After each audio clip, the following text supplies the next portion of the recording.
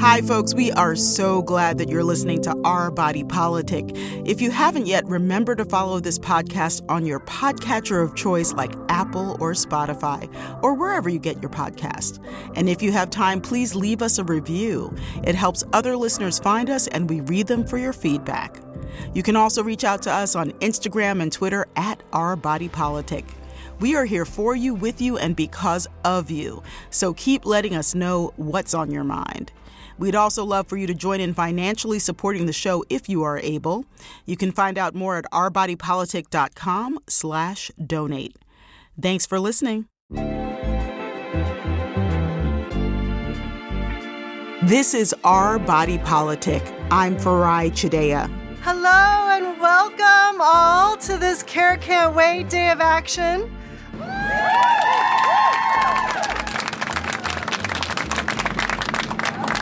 People do not realize that 54% of the people over the age 50 are caregiving for someone that is older or someone with a disability. Do you know that the average home care worker makes $12 an hour? Are you kidding me? No worker should have to choose between their family and their job.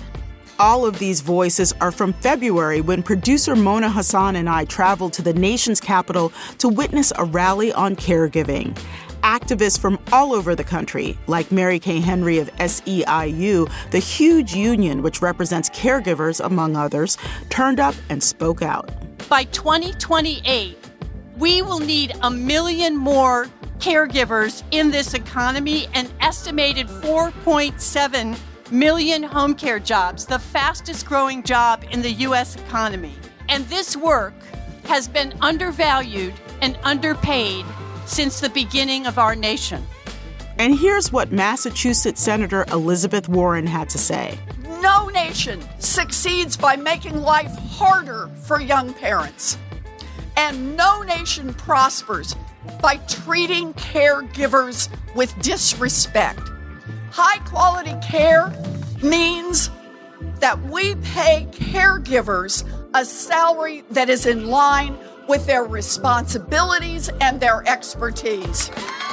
Congresswoman Debbie Dingell, Congresswoman Suzanne Bonamici, and Senator Patty Murray were also there, but it was truly the voices of the caregiving community that resonated the loudest. I cared for my dad for 7 years, flying from New York to San Francisco about 3 times a month, 300,000 miles a year for 7 years. That's Richard Louie, a TV news anchor who almost had to step away from his hard-earned career to take care of his father.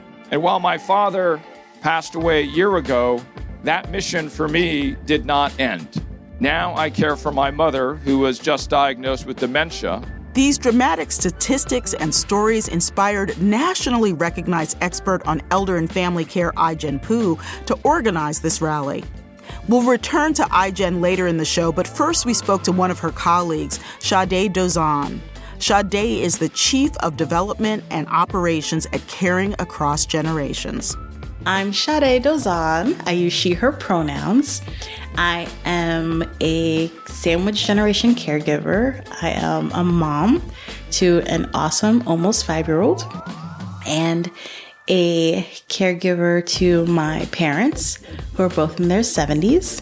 On any given day, Sade has to shuffle between her 3 jobs: her paid work, taking care of her daughter, and now taking care of her parents in New Jersey. Let me get that list, okay? Yeah, I'll take it. And I made a list for the grocery too, right? Yeah. Make the list and get that out of the way. Okay. And I'll look at your hero. Wow. Oh, yeah. What's the issue? I do not know. A lot of times, it's the medicine doesn't dispense. Okay. You know, it says you need it, and when I take it out, it's like half full. Okay. All right. Maybe in your hand, maybe. No, this is something. Okay. I'm gonna go that way, and I'll be back. Baby, I'm not leaving yet. That's Sade with her child and her parents at their home in New Jersey. Sade was kind enough to sit down with me and talk about her caregiving journey. I've been a human for 53 years. a daughter for 53 years, a caregiver for a couple years. How did you realize, Sade, that you were a caregiver? Oh, that's such a good question. So in 2018, I found out that I was pregnant pretty late into the first trimester. And I was like, okay, I was not prepared for this. But my mom and my father were kind of like, okay, well, we can figure this out. Like, we will make a plan. And for them, that meant moving to another state, to New Jersey, to be closer to me and my husband. And then giving birth to my daughter made me a parent. So when my daughter was about 6 months old, again, part of the plan was that my parents would help take care of my daughter part-time. My partner and I were on our way to celebrate our anniversary. And my mother was holding my daughter, ready to take her for the night. And in her arms, my mom had a heart attack. And things just kind of sped up and slowed down at the same time. I grabbed my daughter. We called the police. We called the ambulance. We didn't know what was happening at the time, but we found out that my mom had had a very serious heart attack, and she was actually in an induced state. So she was fully unconscious for a number of days. And that was it. From that moment, I went from daughter and mom to full-time caregiver in a matter of seconds. America is still a nation with a wide range of people across generations, and yet we have one of the worst social safety nets in the world. How do we get to a place where Black and brown people can expect to be cared for in our elderhood or disability, as well as everyone else? The reason why I feel so often that I'm struggling with navigating all these care plans and trying to figure out how to take care of my mother and my father is because it's actually impossible. No matter how solid your plan is, no matter how solid your resources are, things are constantly falling through the cracks because it's not actually an individual responsibility. It's not really just the family's job to do this. It's a societal issue. So the lack of home and community-based services and the lack of an investment is really what puts that fracture in place. What happens is without the true, real investments in home and community-based services, in long-term supports, you end up with a society that is weaving together kind of like puzzle pieces and just trying to figure it out and make it work on salaries that are too low and leaving the workforce way too early. And those that are not currently doing paid care work, family caregivers who may have other jobs, are receiving a significant amount of financial strain. The lack of support means that we're draining finances even more, which pushes folks further into poverty. One of the things that makes me sad and confused, honestly, by my own caregiver journey is sometimes you do everything that you can, and people still are sad and disoriented because life can be sad and disorienting when you're not feeling well. How do you deal with those moments where you're like, I did everything I could? I've got to tell you, I always feel like I'm doing all that I can, but it's never enough. And sometimes that can be from a financial point. Sometimes that can just be from an emotional point where my mom and my dad are just having a really hard time because they're facing continual issues. So my father had an aneurysm a few years ago, and he had just recovered from cancer a few years before that. And maybe about a year or two ago, we found out that the cancer was back. So stage 4 prostate cancer. So it's almost like whack-a-mole, right? You put one issue out and then another one comes up. And there are times when I have to remind myself that life has many ebbs and flows. We find the joy where we can. And when we're having a hard medication day or diagnosis day, or we had a really hard day at the doctor, we kind of just remind ourselves that this is the way it is. And it shouldn't be, because part of the reason why Black folks and brown folks in particular have the sort of health outcomes that they do are because of the wealth gaps that we have, are because of the lack of access to medical care and support. So it's one of those things where you make the best of the moments that you can, but then you point the frustration outward. You don't point the frustration into your own family. I channel it through advocacy. I channel it through showing up and signing petitions and doing days of actions, because that's where responsibility needs to be held. Yeah. And so tell me about Like, how do you think your daughter is absorbing what it means to be in family, what it means to be in care of each other, and what lessons are you trying to give her? I would say this is what makes me cry the most. So I have pretty aggressive rheumatoid arthritis that is escalating year over year. There is going to be a point where I need a significant more amount of care, where the medications aren't going to be working as much, where my body is just going to be deteriorating. And there's going to be a point where I'm going to need full-time care. And I think about my daughter a lot. I think about how my child is going to care for me or be put in the position if we don't fix the system where she's going to feel that same sort of cultural obligation to care for me as I did for my parents and as my parents cared for theirs. And that's going to affect her ability to care for herself, to care for her family. And it further perpetuates that cycle.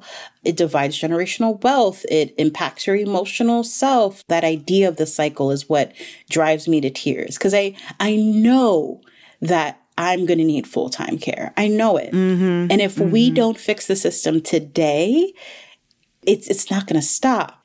You have a partner, a husband. How does he deal with the care questions in your family's life? So caregiving right now costs me about like 30% of my income. I actually have a full consulting business to offset and supplement. At one point, my husband and I, we were doing the math. We were between childcare and care work and the supplemental medical costs for my parents. This is just not sustainable. And it's actually saves us money for him to stay home. Oh, wow. And okay. Yep. He is a full-time stay-at-home dad. And he does that work so beautifully. And I value it so much. Yes. He works so hard. He holds the home down. He holds our child down. He shows up for my parents in a vast amount of ways that it would be beyond impossible at that. Because it's already impossible now. So it's beyond impossible without him. Yeah. Sade, thank you so much for talking to us.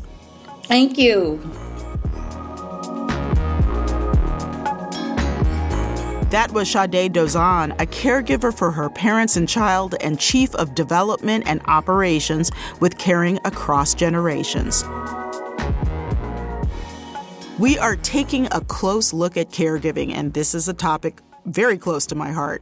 So, according to the Census Bureau, nearly 17% of people in the United States are over age 65, and that number is only going to continue to rise. From 1920 to 2020, the number of people 65 years and older grew almost 5 times faster than the total population. So how can we take care of our elders plus our children and ourselves? What needs to change?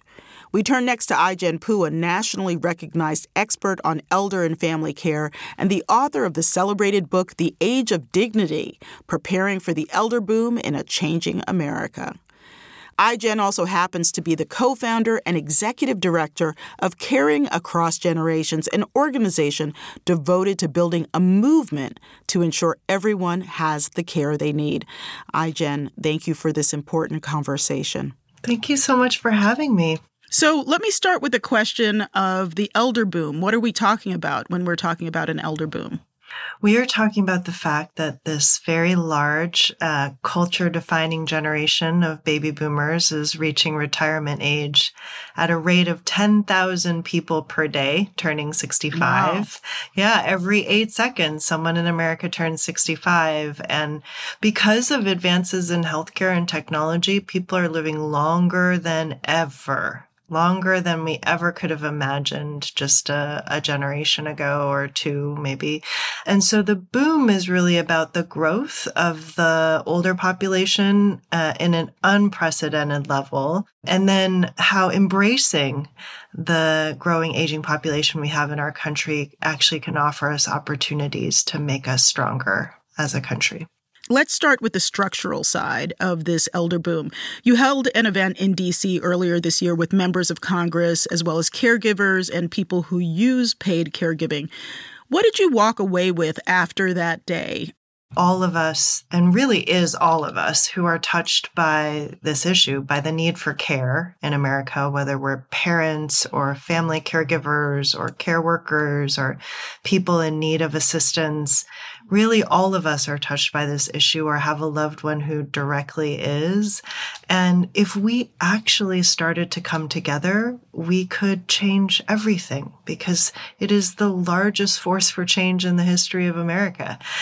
It's like every race, every class, every geography, every community is touched by this issue. And we're now starting to come together, and we have champions in Congress who are mobilized and are working on our behalf.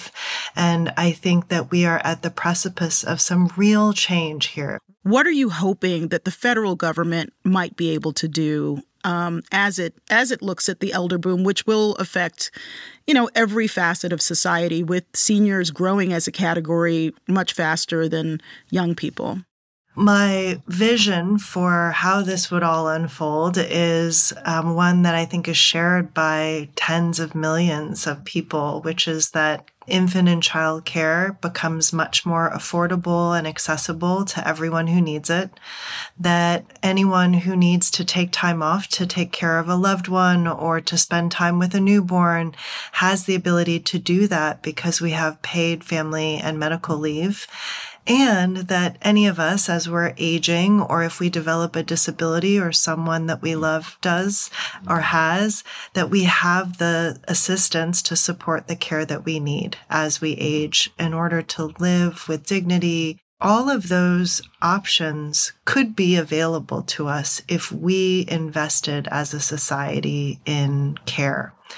And what I mean by investment is that the government actually play more of a role in making care affordable and accessible, and also in making care jobs, the workers who we rely on to take care of us, living wage jobs with benefits and real economic security.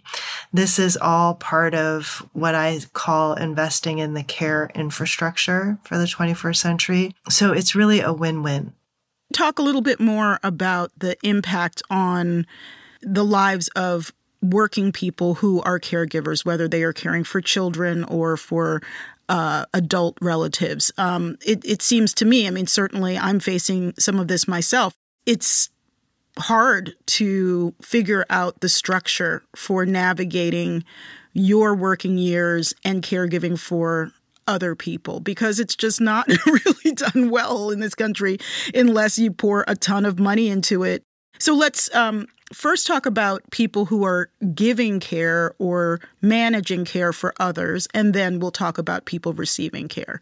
So we have two kinds of caregivers in this country. We have caregivers who are caring for family members, friends, or loved ones in addition to working outside the home. And there are just enormous pressures where a lot of family caregivers are forced to leave the workforce. And when they do so, they lose all kinds of benefits like Social Security benefits, and the stress that working family caregivers face. It's not just in terms of affording care for their loved ones, which is a thing, but it's also in terms of constantly being on call and nervous that something's going to happen and you're going to have to leave work, and you don't have another sick day, or you don't have paid family and medical leave, and so you're risking your job, losing your income, right? All of those stressors accumulate in our cells. The truth is even if care were free, it would still be challenging. It would still be stressful, and we would still be a part of it, right? We're always going to be there for our family members and our loved ones. And having the government play a bigger role in helping us afford respite care or home care or any kind of assistance for our loved ones so that we can work with less stress is actually a huge deal. Now, there's another kind of caregiver, a professional caregiver, and that is someone whose job it is as a career professional to come and support our aging loved ones, our loved ones with disabilities or chronic illnesses, or our children. They get up every day, they take care of their own families, and they come to work and they take care of ours. And it's more than a calling, I would say. It's definitely more than a job, but it is a real passion for the millions of professionals who work in the care economy, for the types of wages and benefits and job conditions that they face is really a testament to the dedication of the people who do this work, who happen to also be overwhelmingly women and majority women of color. The wages are so low that I think it's fair to say that the people that we're relying on to take care of us can't actually take care of themselves or their own families doing this work. That's why we have a 20% annual turnover in childcare professionals and a 50% or more annual turnover in home care professionals, because people simply can't make ends meet doing this work, even though they do it with passion and determination. One of my neighbors in Brooklyn was doing home care for a person in New Jersey and would spend the nights there, not be able to be with her own family, and wouldn't get paid for 24 hours, even though it was impossible for her to do anything but stay over, but she wasn't earning appropriately for that kind of staffing. And that's just one of many examples. On the other hand, the people who work with my mother and with other people in the facility have kind of banded together to form like a little informal association. They refer each other to clients and are paid appropriately and are awesome. But that is it's a very privileged community. What kind of regulatory or legal approaches or government approaches need to go into examining the pay structure for paid caregiving? Most people access long-term care through the Medicaid program, which is an income-tested, a means-tested program, which means that you can't earn above a certain amount of money and you can't have assets in order to be eligible. So a lot of people who are on Medicaid are either poor or impoverish themselves in order to be eligible for these services. And it's one of the biggest drivers of inequality that nobody really talks about, because it disproportionately impacts people who are lower middle class or working class, who couldn't afford to pay out of pocket for care, so they have no choice but to completely impoverish themselves, which means that they don't have much to leave in terms of a generational transfer to the next generation. So all this to say, what could happen is that government could increase the funding for a program like Medicaid so that more people are eligible for it. And the workers who work in the Medicaid program, which currently is about 70% of the home care workforce works through the Medicaid program, those workers could have living wage jobs with benefits. Right now we have a workforce crisis where there's tons of places in the country where people are eligible and can't get access to the services because there's no workers available. The same thing goes on the childcare front, making childcare much more affordable. The U.S. House passed a bill that would make childcare much more affordable for many, many more families by capping the amount that people would spend on childcare at 7% of their income. Yeah. And that would be huge because some people are spending over 30% of their income on childcare. And then it also, the same bill that passed through the House but didn't make it through the Senate, included establishing our country's first paid family and medical leave program. And starting with 4 weeks was in the bill. There's precedent for it at the state and local level, and there's an appetite for it on the part of voters across partisan lines. And so that's what we're really looking for is the very next opportunity we get, for the federal government to say, we're going to invest in care the way we invest in other forms of infrastructure that are at the heart and soul, the foundation of our economy and our society's well-being. You've talked about caregiving as invisible work. What does that mean? Oh, well, I think most of us who are caregiving right now, including many of us who are listening, probably don't even realize that we're caregivers, right? We're just doing what we are meant to do, which is to take care of the people we love. And I think we have largely just considered it part of our duty, our personal responsibility. And if we're struggling with it, if we can't afford it, or any of the many, many challenges that people face with care every day, we consider it a personal failure. What we are starting to recognize, especially since the pandemic, is without care, nothing else can function.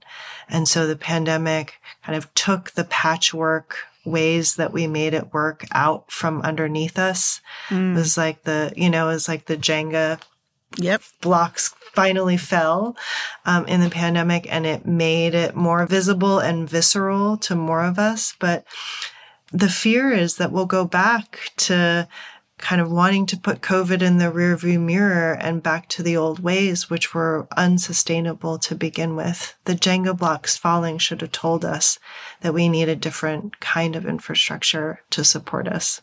I think COVID also surfaced that anyone can become disabled at any time. It sure did. There's issues in terms of finding culturally competent care.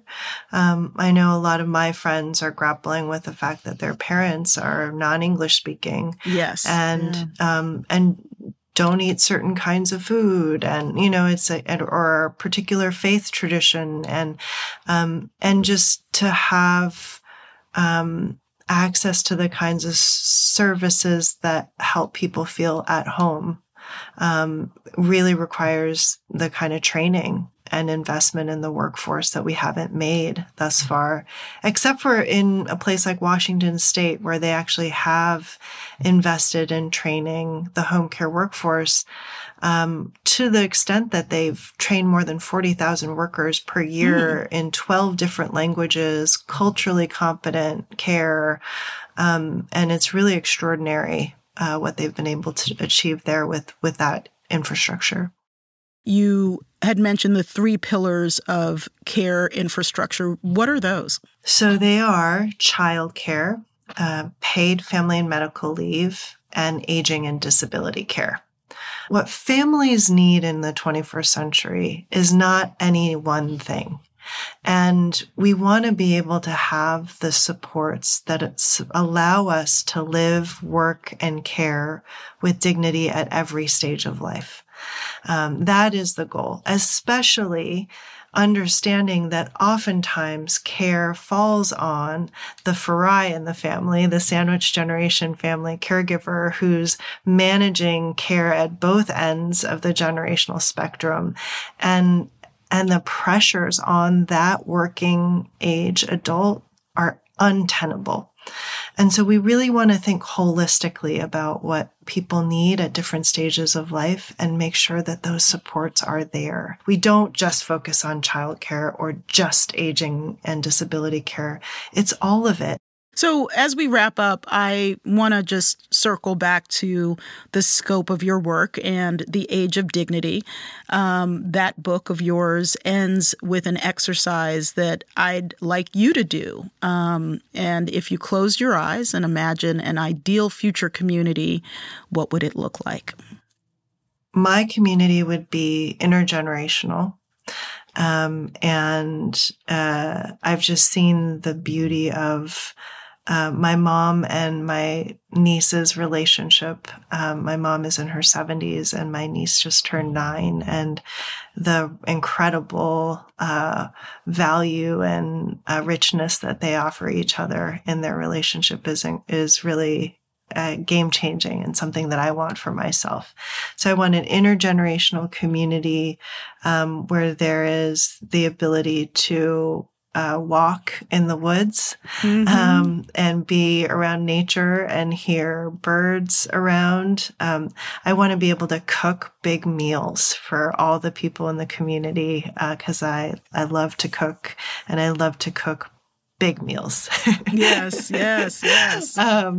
And I want to be able to do as much yoga as possible as I can manage as I age and become more frail without injuring myself, because it's something that makes me very happy. And I want to be able to sit around and drink wine and talk to my friends, and also contribute.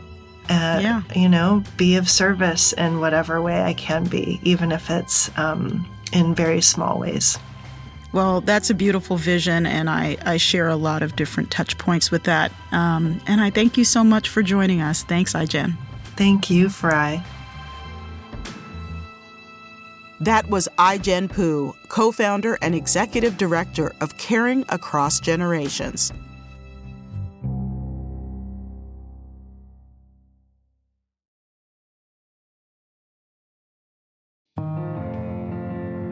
Welcome back to Our Body Politic. I'm Farai Chideya. As part of this special on caregiving, we're diving into the legal and financial questions we need to think through for ourselves and our loved ones as we age. Joining me this week is attorney Lisa Brown of Lisa Brown Law.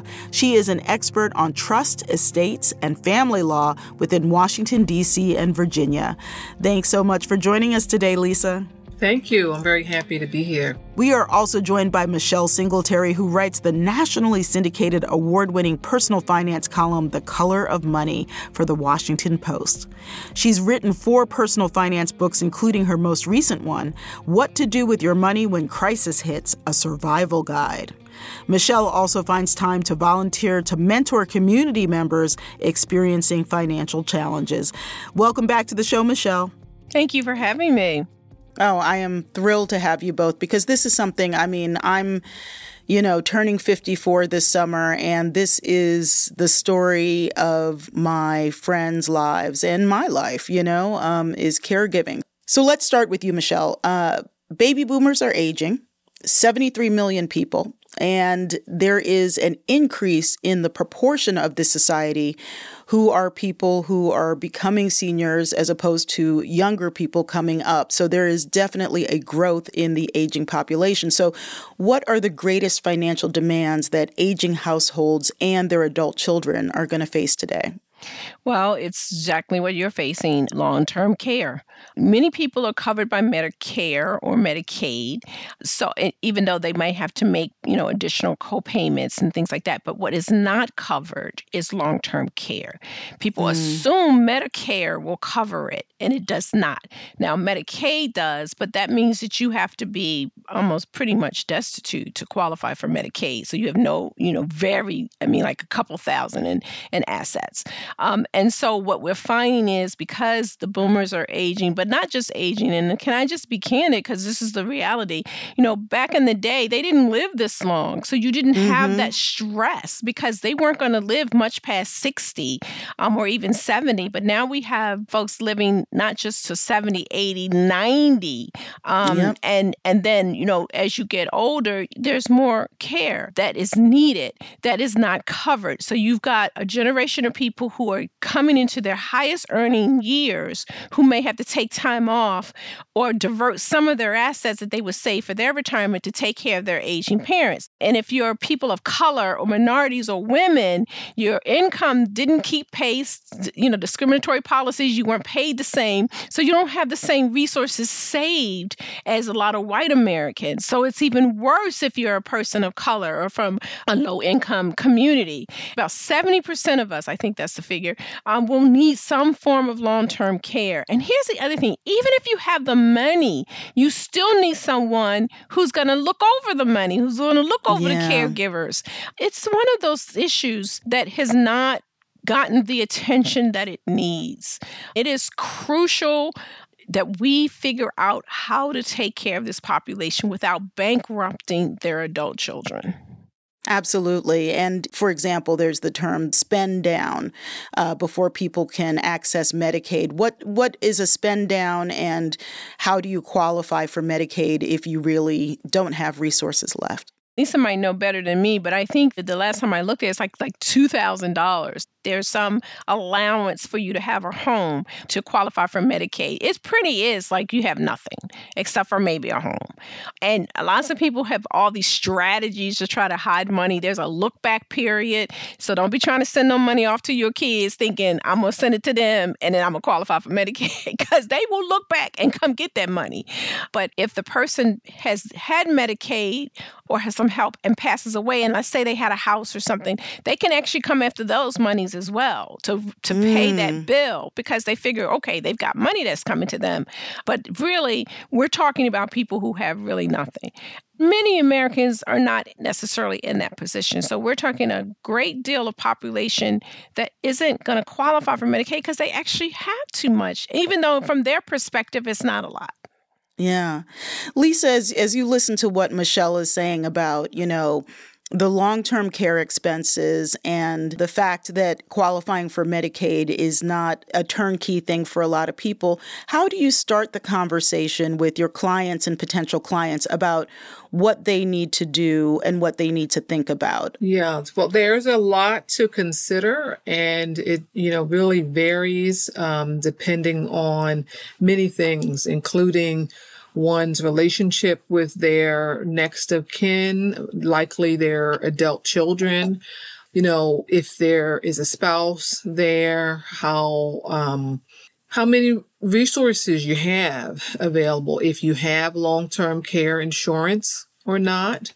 The issue of long-term care insurance is a big one. So that makes a huge difference in how you're going to plan. If you have long-term care insurance, the question will be, for how long is that coverage for? How much does it cover?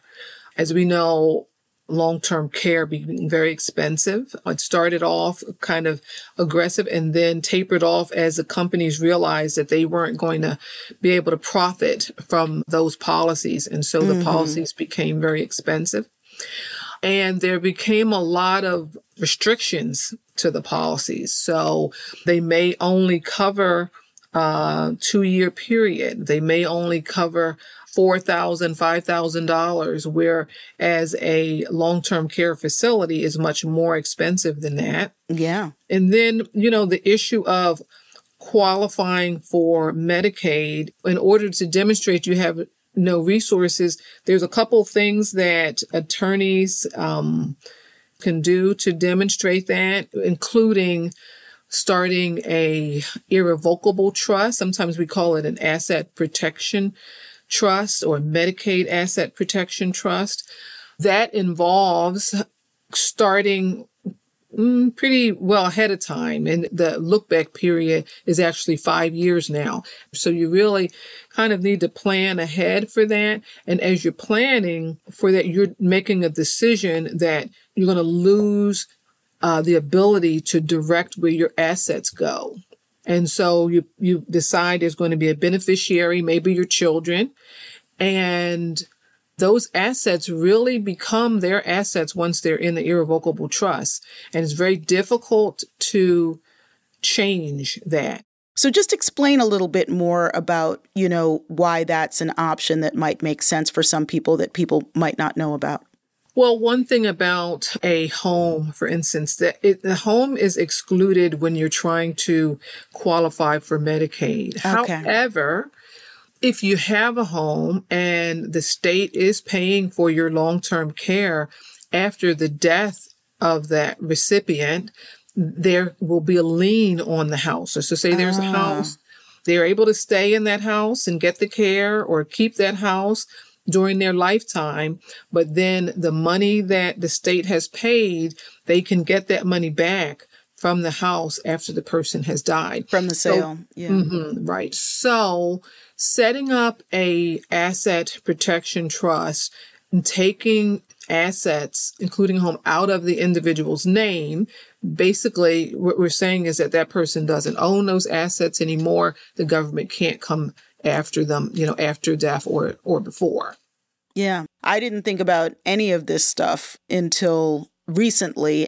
Michelle, this stuff is just not important until it's important for most people, meaning I think a lot of us kind of jump into the game late, after it might have been better to make decisions earlier. How can we start thinking about these things at the appropriate times? Well, you're right. And it's not something that you would need to think about. But like my husband and I are in our 60s. And so we are actually talking to our children. We're in good health. We're not anticipating anything, but we're talking to them now about what we have, what we expect. When Lisa was talking about the trust, understand that you have to time that right, because if there is any cognitive issues, then they may not be able to sign those documents. So you got to go to court. Somebody's got to be appointed as a guardian and making sure that it's in that person's best interest. So you don't want to wait till there's a mental decline because, then other relatives can challenge it. It's like a whole hot mess. But the problem is a lot of times people don't want to talk about it, and particularly when they're healthy. It's like, oh, I'm going, you don't need to know my stuff. And then it's too late. So when your parents are starting to be in their late 50s, 60s, that's the time to consider, should you get long-term care insurance? If you're not going to get long-term care insurance, how will you self-insure for those costs? Like my husband and I decided not to get long-term care insurance because just what Lisa said, the policies have changed so that they're so limited. You might have a lifetime benefit of a couple $100,000. So you pay, $5,000, $6,000, $7,000, $8,000 a year for a policy that might only last you 2 years.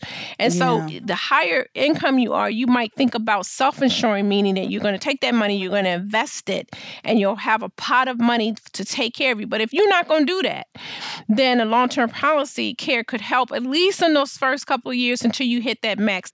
Let me just mention one other thing regarding the considerations with regards to a Medicaid asset protection trust.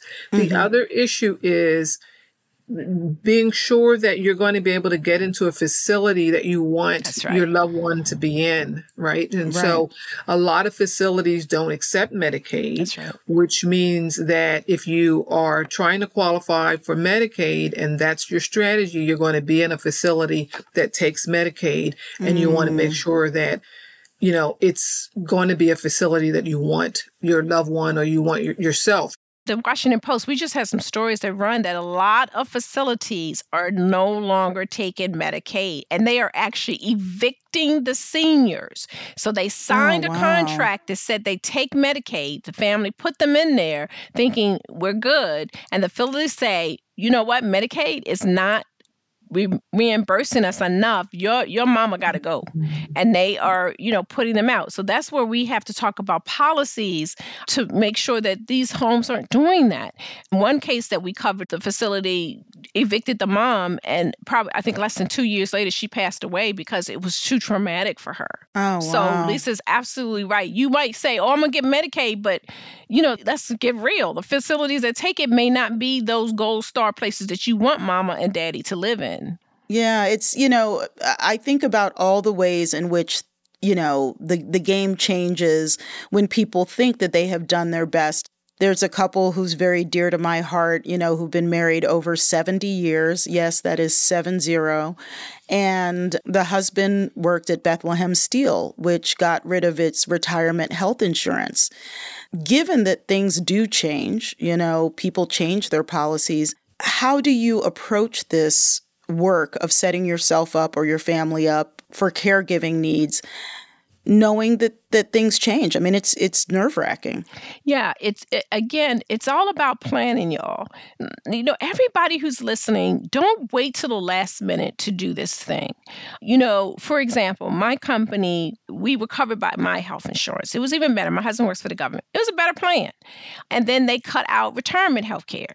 That threw us through a loop, but we caught it because we were pre-retirement planning. So there's retirement planning and there's pre. We were pre. pre-pre.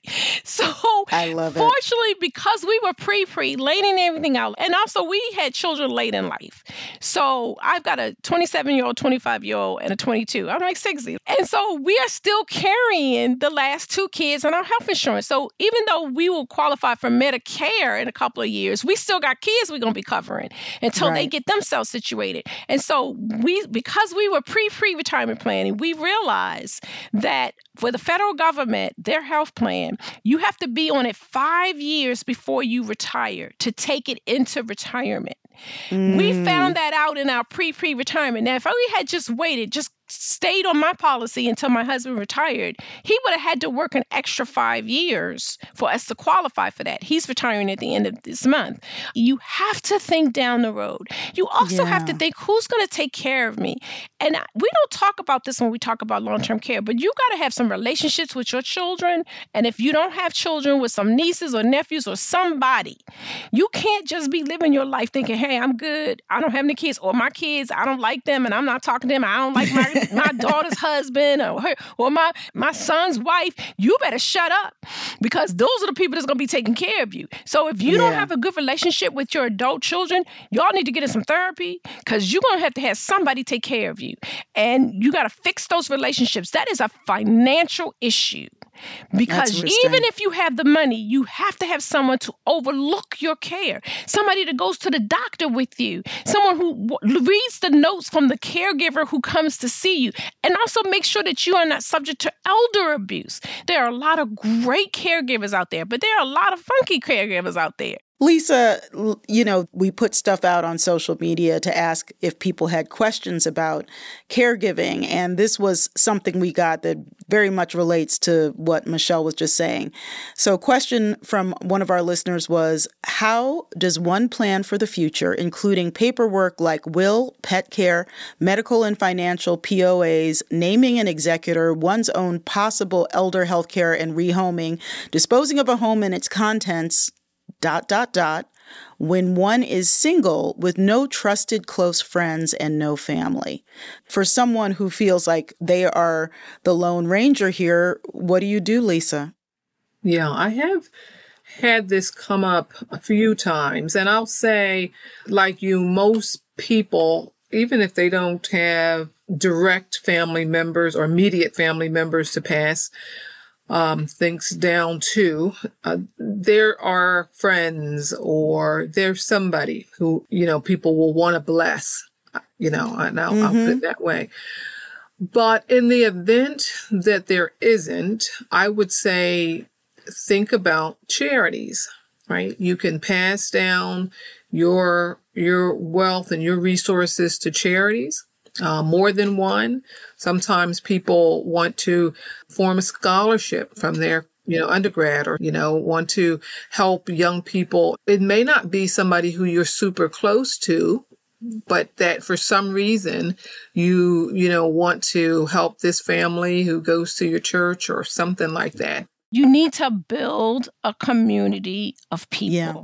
So if you are single, no children, that's fine. That's the life that you chose or the life that happened to you. But you need to build a community. So if you've got nieces and nephews or cousins, you need to be active in their life.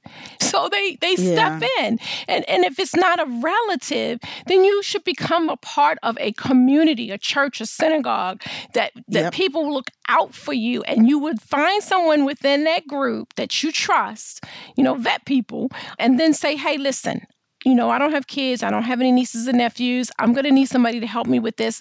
I want you to go to the attorney's office with me so your attorney knows who this person is. And this is what I want done when I pass away, or if I become incapacitated, would you help take care of me? And this is what I would like. And that's the reality, because you don't necessarily want to really rely on a professional, because you want someone who knows you, knows what you like and what you want. And that takes planning. Now, somebody listening might be thinking, well, that just sounds like you're going to use people. No, that's about building a village. Yeah, because that's what happens in a village, right? Listen, I was a hard mom. I was a really tough mom. And now I'm working on my relationship with my girls because I'm like, those are the girls that are going to be taking care of me. So I'm changing how I'm relating to them because I'm going to need them. That is just the reality of it. And I'm also training them to take care of other relatives in my family. Like when my sister, who's older than me, has some health issues, I send them over to her house. I say, go help your auntie. Go see what your auntie wants. Go take her some dinner. And so now they have a relationship. And so if her kids don't take care of my kids, going to take care of my sister. I have plans, which I'm actively working on, to have a kind of Golden Girls retirement. And also I have a number of godkids and other people in my life who I hope will still care about me, as I age. But I am trying to put in place some things to become an elder with other people plus or minus my age. And I think that it's going to require quite a lot of thought, because what if you move into a house with 3 friends and one of you becomes disabled sooner than the other? There's many different factors that I think that we have to figure out. But getting back to the legal questions, Lisa, what should someone who is in their 50s be looking at and doing legally in order to be prepared? I would say make sure that you get your estate planning documents in place. Most of us will become incapacitated at some point. And of course, all of us are going to die, at some point. And you know what? Today, things are happening so unexpectedly that I would just say most of us, regardless of our ages, should get some documents in place. What are we talking about in terms of documents? So if you're incapacitated, so you're living, but you cannot make decisions for yourself for a short period of time or a longer period of time, you need to get a durable financial power of attorney. That's for financial decisions, somebody who can pay your bills and who can get into your bank account, write checks for you and so forth. A medical power of attorney who can make medical decisions at a time when you're not able to make the choices. A HIPAA document who can get healthcare information about you. And, hospitals are very careful. Generally, they want to make sure that if you're calling to get information about somebody, that there's some document in place that says that you're entitled to that information, right? And then what happens if you reach the point where you're on life support or have a condition where the doctors do not believe you're going to be able to survive or have a certain quality of life? What do you want the doctors to know in advance, right? A elder care attorney really should talk to you about what your options are. You don't just have to say, I don't want any treatment as soon as the doctor says X, Y, or Z. But you've got more choices than that. And you can decide, I'm going to put even that situation, I want a particular person to make that decision. Or a lot of people will say, I've seen relatives or individuals be on life support for a long period of time. I know I don't want that, and I want treatment to stop. But what I will say is that if you don't put in place who you want to make those decisions, the hospitals or your doctors, they have their own policies about how they decide who to go to. And it might just be your older sister whom you don't want to make the decisions for you. You know what I mean? It may be that you want your niece or your neighbor or somebody who knows you better to make the decisions. But if you don't have the documents in place, they're going to go by their own policy. In this episode, we interviewed Sade Dozan, who is a sandwich generation caregiver, and here's a clip of a typical day in her life. What's the issue? I do not know. A lot of times, it's the medicine doesn't dispense. Okay. It says you need it, and when I take it out, it's like half full. Okay. All right. Maybe in your hand, maybe. No, this is something. Okay. I'm gonna go that way, and I'll be back. I'm not leaving yet. So that's just some of the background chatter in her family. Her mother is disabled. She's a caregiver for her mother. She herself has some health conditions, and she has a young daughter. So, Michelle, for someone who is in this sandwich of caregiving in both directions, you know, up to her parents and down to her child, what are things to think about from a practical financial level? So I think you look at your budget and see in those cases, like this was similar to me, taking care of kids, had my father-in-law. We actually hired caregivers for some part of the day. So we had someone come in the morning, and then we had someone come in the evening, and then I filled the gap. So you don't have to do it all yourself. There's a whole range of care that you can have.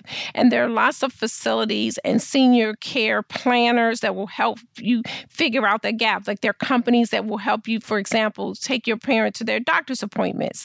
So if you're have to do something with your child, they can take them to the doctor's appointment. So don't think that you're in it alone. But that also means planning for the cost of that. The key word for this whole conversation is plan, plan, plan. Don't think of it as something that you're doing for yourself. If you flip it and think, I'm doing this for the people I leave behind, you do not want to leave a hot mess. And no matter how you think people get along, just wait till money on the table.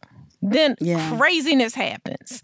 So when it comes to actual paying for the care, again, planning, figuring out, okay, I got X amount of money a month. How can I make that stretch? Who else can I call to help? That's the other thing. Caregivers, because it usually ends up being one or two people, right? Mm-hmm. They don't want to ask for help.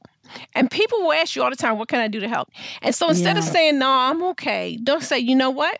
How about would it be okay if you brought us dinner on Thursdays? Because I'm just wiped out by Friday and Thursday. If you could just commit to that, that would help me a lot. Or on Sunday, I want to go to church and I want to go by myself and just have some peace. Could you come sit with mom while I go to church? Yeah. Ask for help. Yeah. And, there's a lot of statistics about caregivers actually dying before the people who they're caring for. Yeah. And I think that's such a good piece of advice to ask for help. Just don't be somebody who's trying to do it all by yourself. And Lisa, there has been a generational shift for a lot of people of color, both U.S. born and immigrants who were not used to having thought about legal issues in aging. It's like my grandmother took care of her mother. My mother took care of my grandmother as she was aging. People didn't really think about what is the paperwork that goes along with it. So what's changed? I think one of the things is that people are selective about what they want to happen. I think maybe in the past, people just thought, I just trust whomever is going to make the decision, or I'm not going to worry about that. With our own knowledge about, the different possibilities of what ways we can be cared for and what we want. I want to stay in my home. I don't want to go to a long-term care facility, or, I don't want to go to this type of facility. And Michelle, I'll wrap up with you here. For people who are, half my age, in their 20s, who may not be thinking about elderhood at all, theirs or their parents, what takeaway would you leave them with as they're starting their lives and careers to think about the future? That's such a good question, because we actually know from the statistics that more young adults are taking care of parents because lots of us are having kids later in life. And so as for young adults, I'm just going to be real old school here. There is a responsibility for all of us to take care of each other. And so, yes, it's your life, but who else is going to take care of mom and dad or your favorite auntie or grandma? And so as you begin to plan your young adult life, you need to sort of in a little corner say, you know what? I may need to help mom, dad, grandma, or my aunts, and carve that out, not just in your budget, but in your life, because that is a reality. And what goes around comes around. So you do that, then your children, behind you will see the example that you set. I'm going to cry. So my grandmother took care of me, and I saw how she took care of me when she didn't have to. My mother abandoned us. She took us in. That was a lesson for me. So I have been a lifelong caregiver. I took care of my grandmother at the end. I took care of my grandfather who died from lung cancer. I took care of my disabled brother till he passed away at 32. I took care of my father-in-law. That was taught to me by my grandmother. She said, take care of your brothers and sisters. I hope that we are setting the example for them that until there's policies in place and coverage for this care, that it's going to have to come from individuals. And, to whom much is given, much is required. Absolutely. Well, this has been an incredible conversation, and I always get so much energy from you, Michelle, and Lisa, from you as well. This was really great. So, Lisa, thank you so much for joining us. Thank you. And Michelle, great having you on again. Thank you for having me. That was personal finance expert Michelle Singletary of the Washington Post and life and legacy lawyer Lisa Brown of Lisa Brown Law. Thanks for listening to Our Body Politic. We are on the air each week and everywhere you listen to podcasts. You can also find us on Instagram and Twitter at Our Body Politic. Our Body Politic is produced by Diaspora Farms and Rococo Punch. I'm host and executive producer Farai Chideya. Nina Spensley and Shanta Covington are also executive producers. Emily J. Daly is our senior producer. Bridget McAllister is our booking producer. Not Tina Bean and Emily Ho are our associate producers. Monica Morales Garcia is our fact checker. This episode was produced by Mona Hassan and Joanne Levine. It was engineered by Mike Garth and Carter Martin. This program is produced with support from the Luce Foundation, Open Society Foundation, Ford Foundation, Craig Newmark Philanthropies, the Charles and Lynn Schusterman Family Philanthropies, Democracy Fund, the Harnish Foundation, Compton Foundation, the Heising Simons Foundation, the Be Me Community, Katie McGrath and J.J. Abrams Family Foundation, the Pop Culture Collaborative, and from generous contributions from listeners like you.